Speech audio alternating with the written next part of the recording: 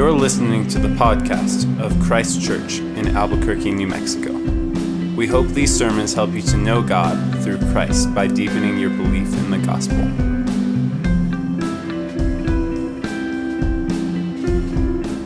The reading this evening comes from Acts 15:36 through 16:10. And after some days, Paul said to Barnabas, "Let us return and visit the brothers in every city where we proclaim the word of the Lord and see how they are." Now Barnabas wanted to take with them John called Mark, but Paul thought best not to take with them one who was withdrawn from them in Pamphylia and had not gone with them to the work. And there arose a sharp disagreement so that they separated from each other. Barnabas took Mark with him and sailed away to Cyprus, but Paul chose Silas and departed, having been commended by the brothers to the grace of the Lord.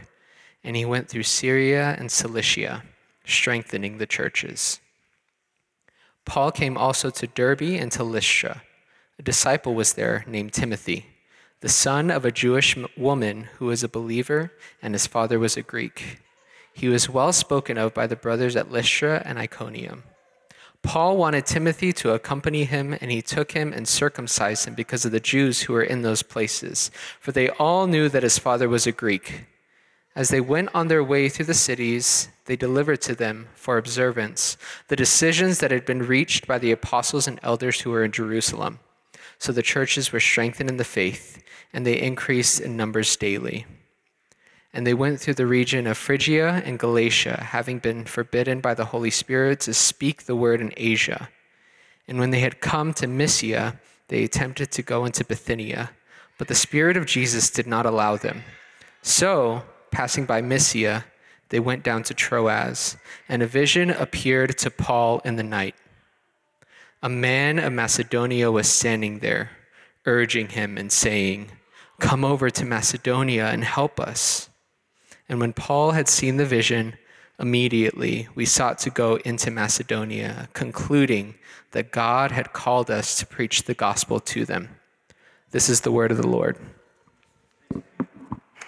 Our Father, we are thankful for your word to us, that you have spoken from the heavens to us, that you have spoken clearly to us in the Lord Jesus. So now, O Spirit, we pray that you would lift our eyes to him, that we might behold him and fix our eyes on him, the author and the perfecter of our faith.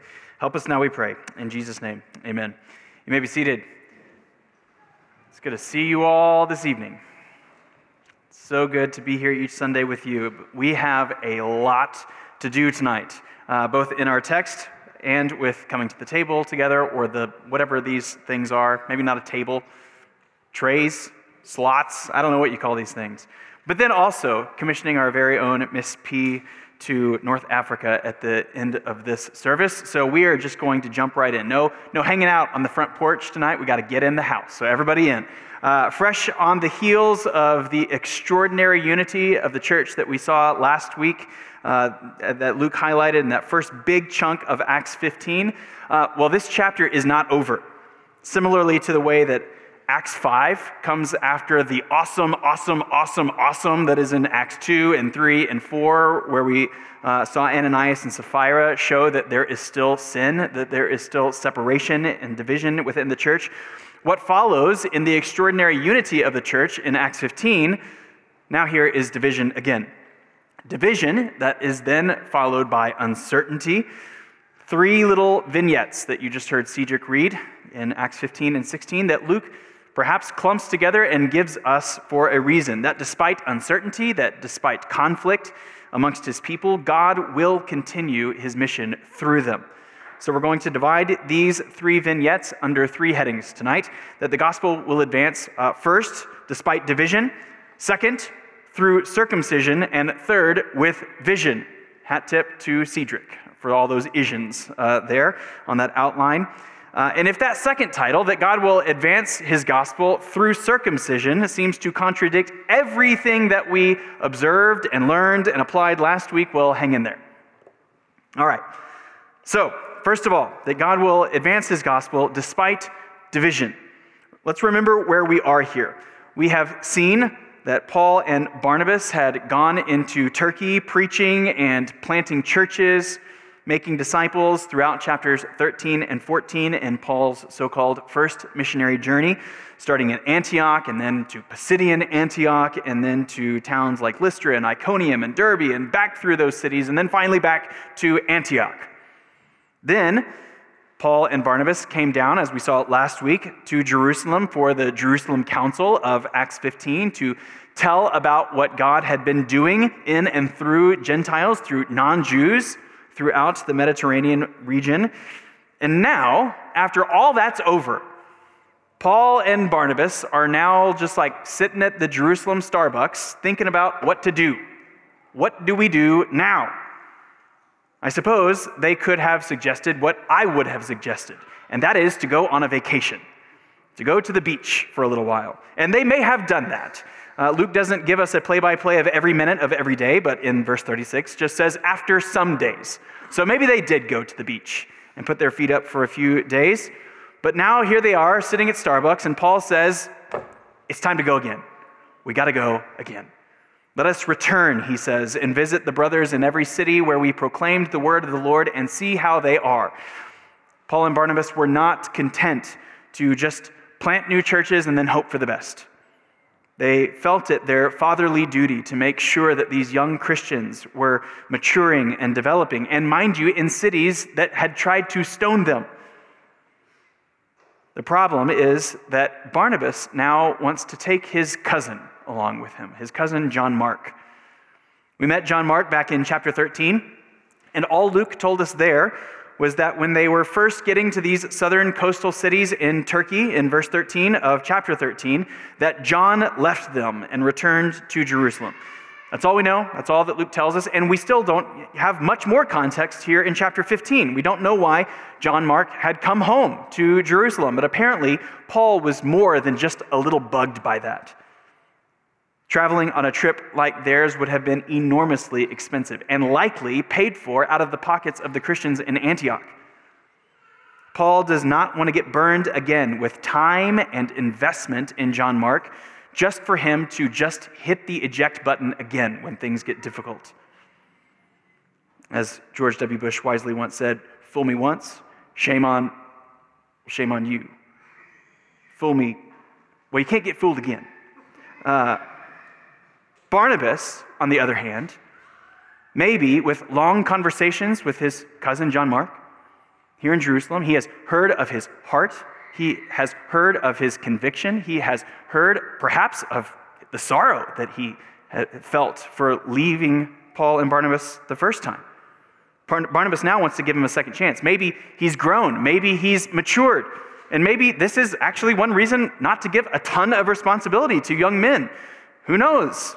Barnabas has now seen him grown and knows of his heart, and so he wants to take him along, wants to continue to invest in him. And so now, Paul and Barnabas are at an impasse. Verse 39, there arose a sharp disagreement. This word for sharp disagreement is where we get our English word paroxysm, which can be used in a medical context for like a sudden attack, a sudden convulsion. So one commentator assumes that this sharp disagreement that Paul and Barnabas are having was one of severely heightened emotions, red and distorted faces, loud voices, things said that were better left unsaid. Now, of course, that's conjecture on our part, but Luke is giving us a very sharp word here to describe the disagreement that they're having. It's perhaps more than just agreeing to disagree. And interestingly here, Luke does not tell us who he thinks is right. It's not like either one of them necessarily have a sinful position, a wrong conviction.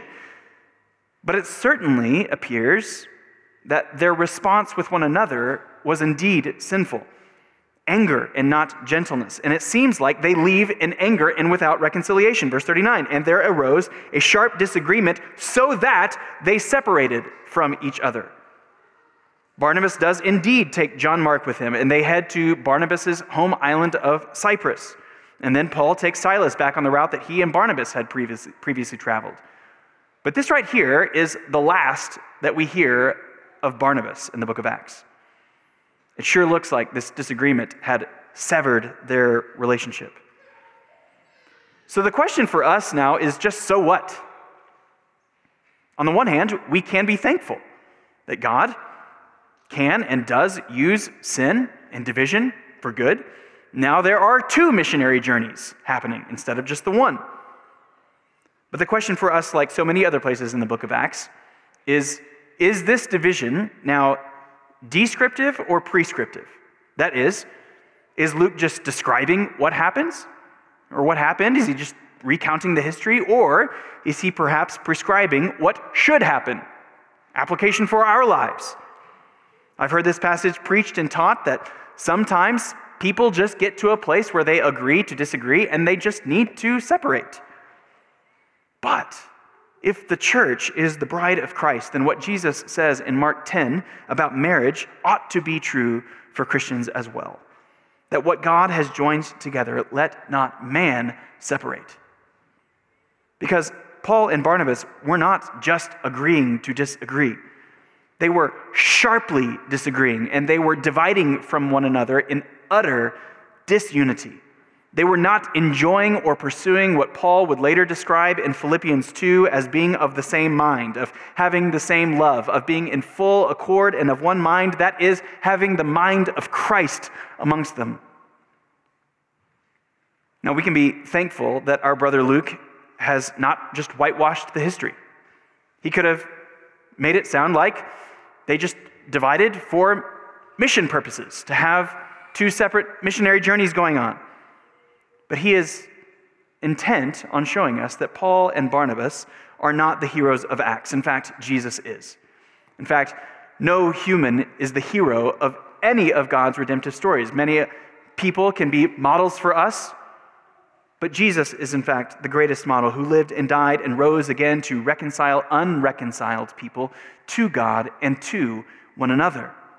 And so maybe the only real application for us in this story actually does not come from the book of Acts, but what we know from outside of the book of Acts, that Paul would later mention both Barnabas and John Mark, again in later letters.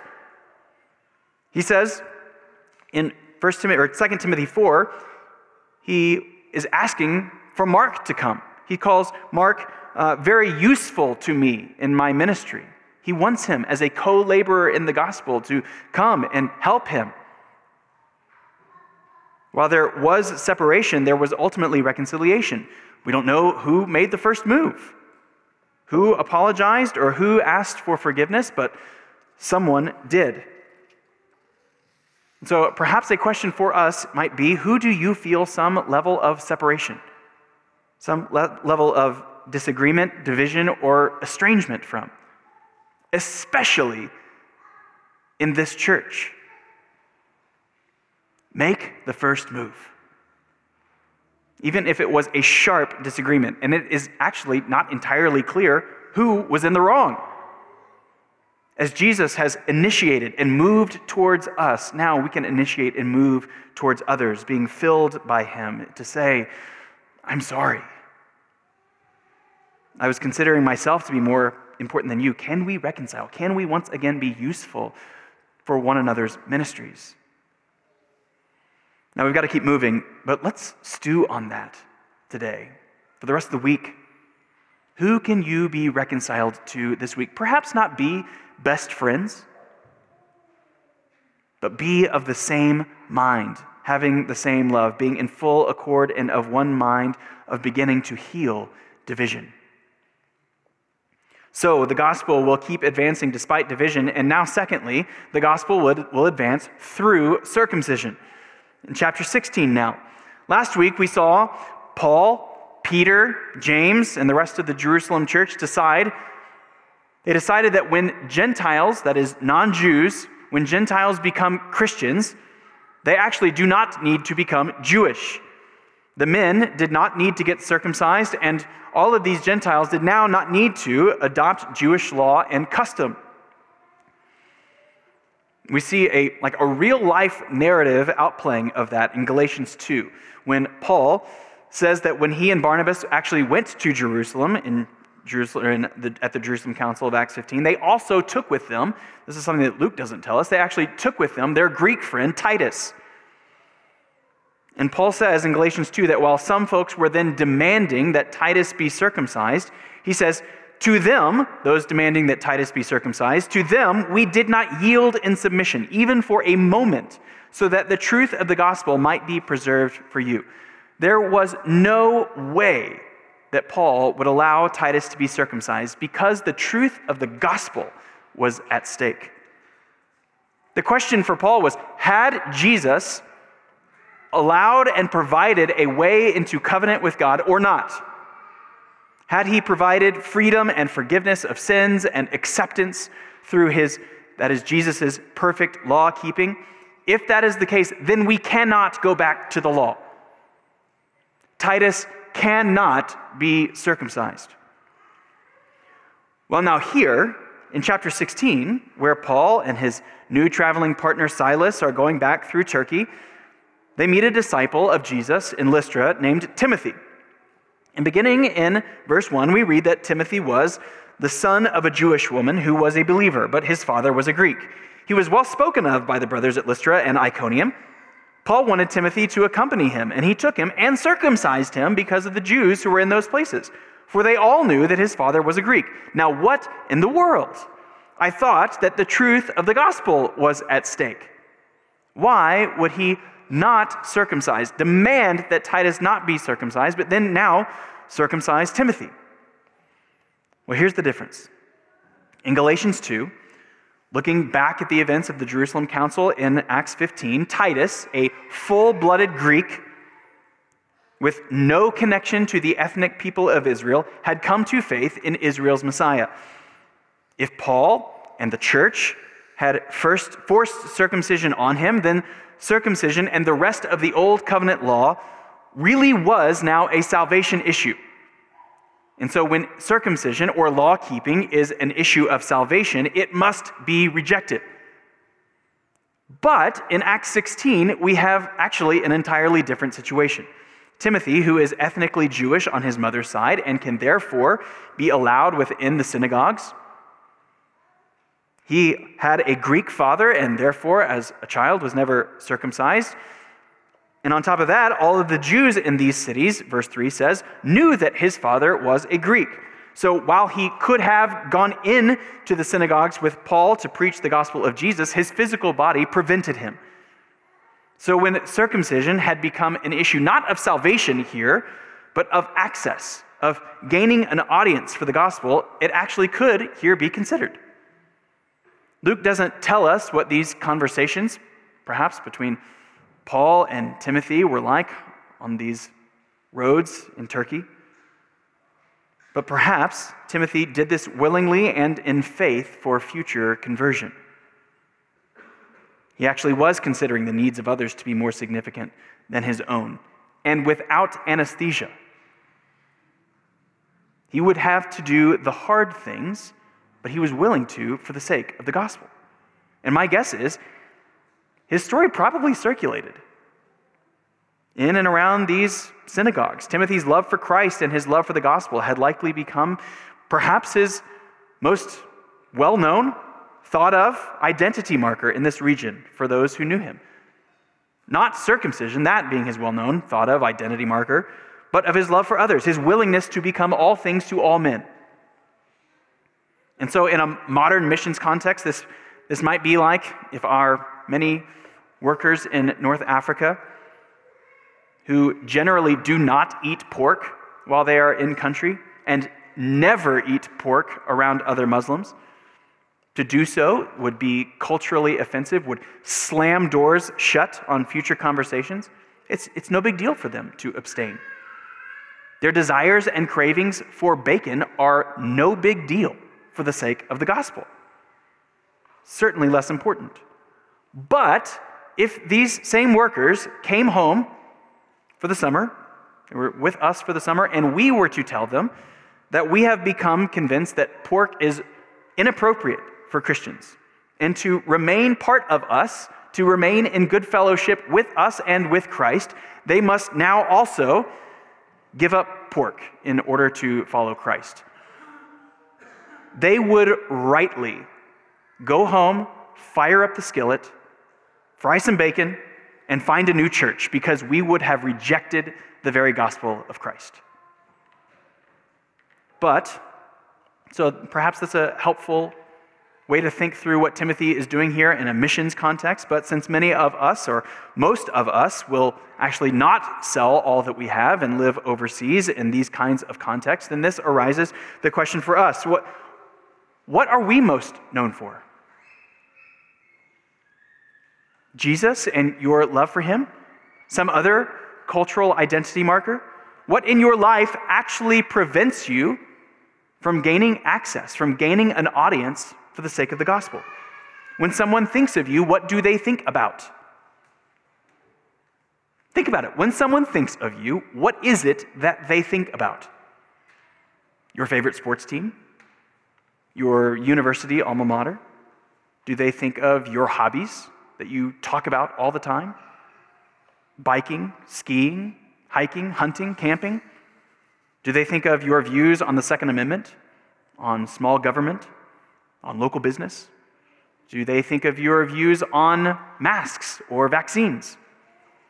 Might they think of your views on sexuality or on marriage or abortion, your views on justice or race or policing or immigration? Now, do not hear me wrong on this. It is not bad for you to love your favorite sports team or your university, for you to love camping. It is not wrong for you to have political views. It is perhaps even right to passionately argue and to advocate for just societies and to better care for the marginalized and for the vulnerable.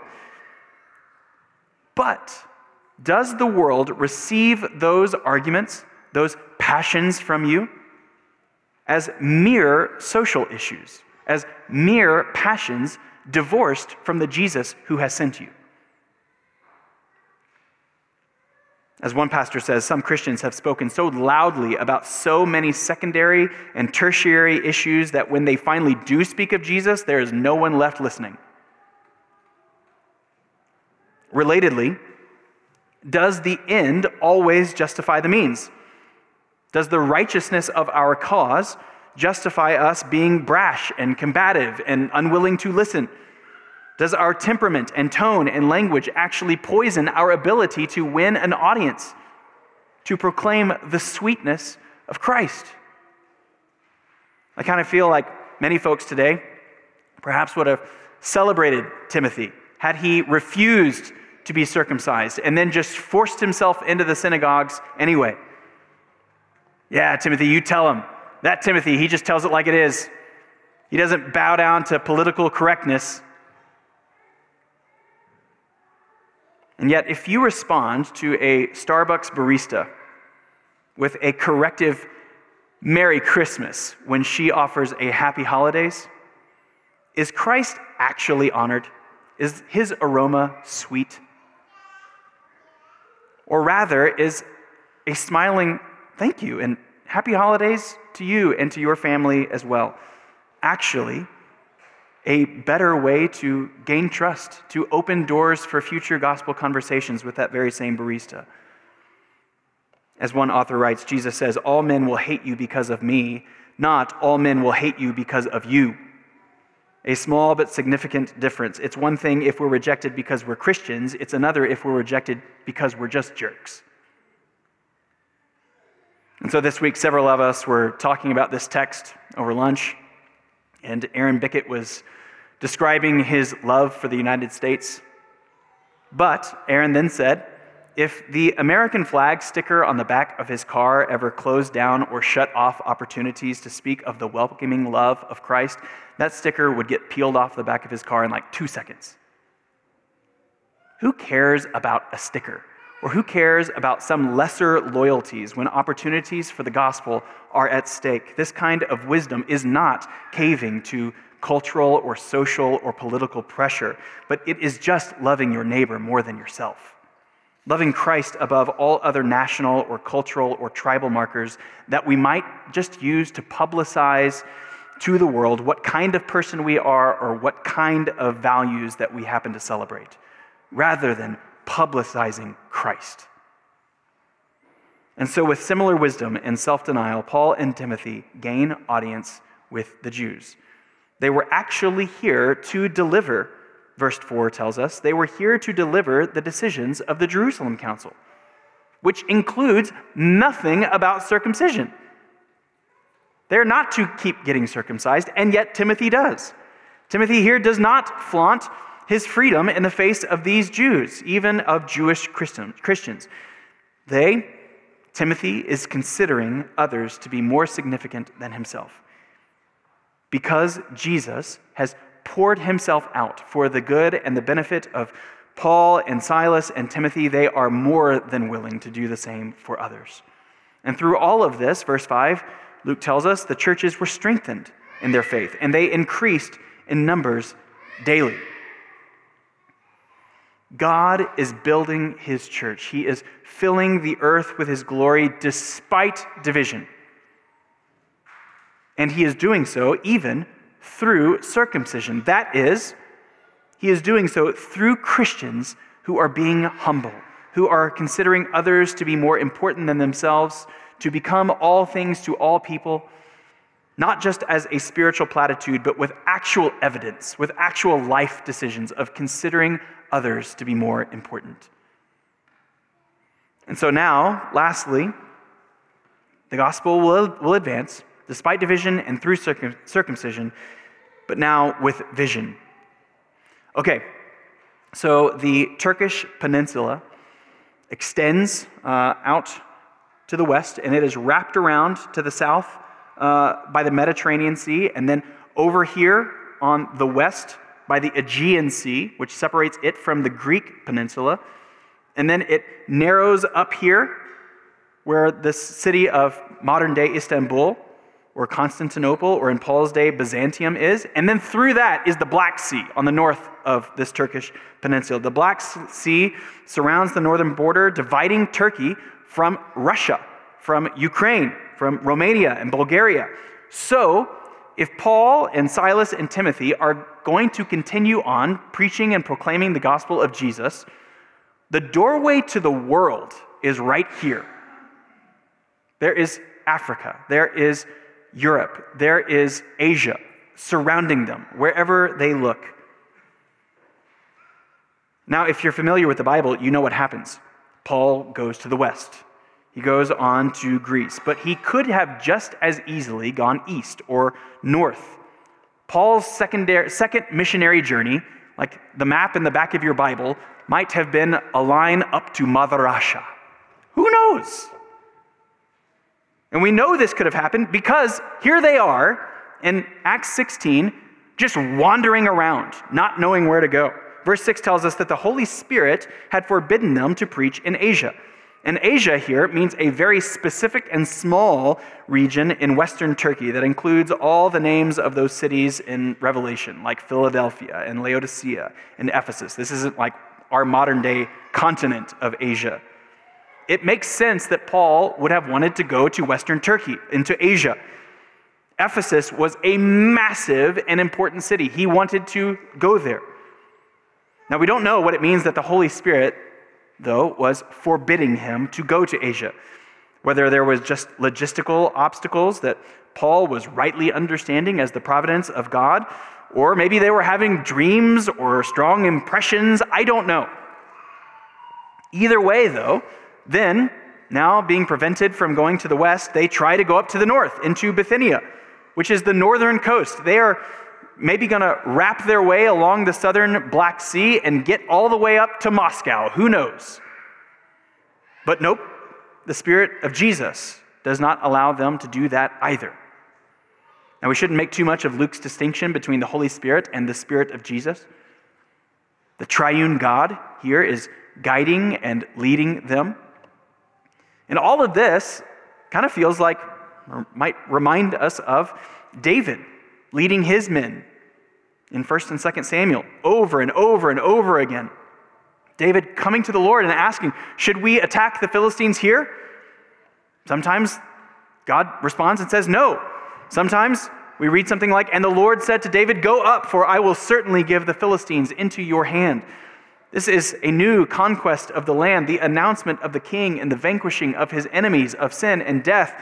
All of this will continue, but God, in his wise providence, will have the conquest go where he wants it to go. And so now, over on the far western border of Turkey and Troas, now Paul and Silas and Timothy, they have nowhere else to go. Their heels are like at the Aegean Sea. They're on the beach with nowhere else to go. Where should we go? And then, verse 9, a vision appeared to Paul in the night. A man of Macedonia was standing there, urging him and saying, "Come over to Macedonia and help us." Now again, so much of Acts is descriptive and not necessarily prescriptive. Local churches and the Lord Jesus himself, with his own voice, has set Paul aside, sent him to preach the gospel to the non-Jewish world. So perhaps, if you were to have a similar dream with a man from India or from Brazil or something saying, "Come over and help us," it may not be as clearly from the Lord as this is for Paul, who the Lord Jesus has set aside personally. Maybe it is. Maybe it isn't. Decision-making can sometimes be really hard. Now, God is, just like here in Acts 16, always answering our prayers for guidance and wisdom. That is, assuming that we are asking and praying for God's help and guidance, for wisdom. But he is always answering, just sometimes with a no, with clear, closed doors like he had here for Paul in Asia and Bithynia. But in the lives of us normal people, perhaps those who aren't apostles, set aside with specific tasks by churches or by the Lord Jesus himself, decision-making, while sometimes hard, can actually be fairly easy. God fills his people with his Spirit. He enables them to grow in wisdom and discernment. He then allows them to live lives of joy and peace and patience, and then even courage. In fact, that is much of what the Christian life is about, growing in maturity in these ways. We don't need to wait for a dream where our neighbor or our coworker comes to us and says, "Would you please share the gospel with me?" Our unbelieving neighbors and friends are in just as much need for help as this Macedonian man, even if they do not articulate it, to clearly explain the forgiveness and belonging to God that Jesus offers to people who are equally looking for clean consciences, looking for belonging, but just in all of the wrong places that can never deliver. We have the answer. We have the help that they are looking for.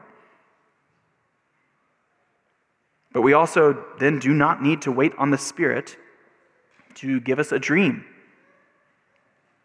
to clearly articulate whether we should take this job, whether we should ask this person out on a date. God, if you want to just maybe look through Ephesians 4, uses even the structure of the local church to build up individual Christians into maturity, into wisdom, that then can live wise lives that are not blown by every wind or wave, to make decisions.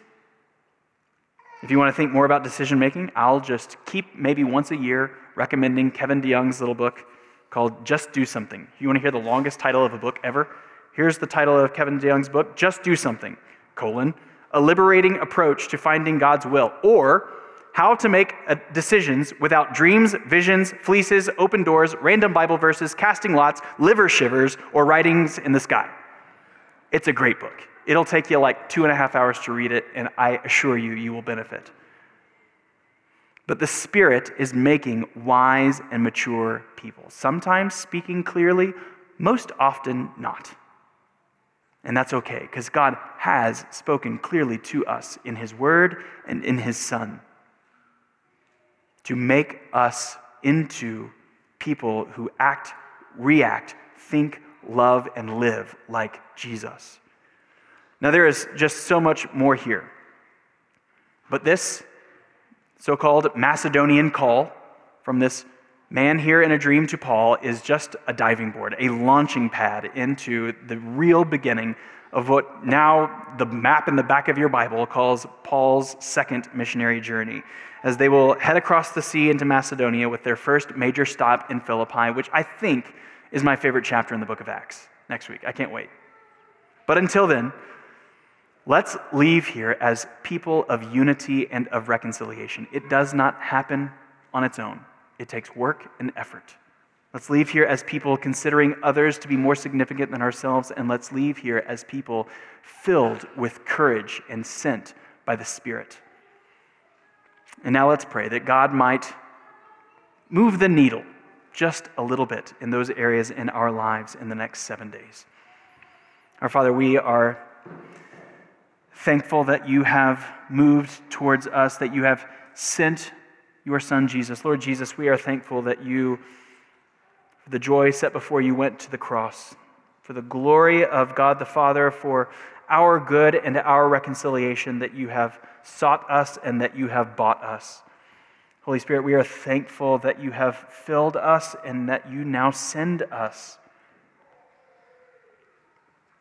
Make us wise, make us mature, make us into selfless people who would consider the needs of our fellow members, of our neighbors, of the world around us to be more significant than our own.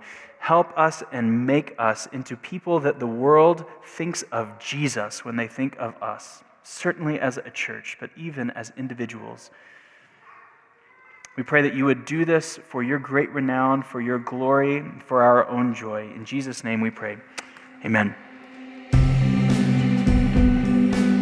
We hope you have been encouraged to deeper life in Christ through the preaching of this sermon. For more information about Christ Church, visit www.christchurchabq.com.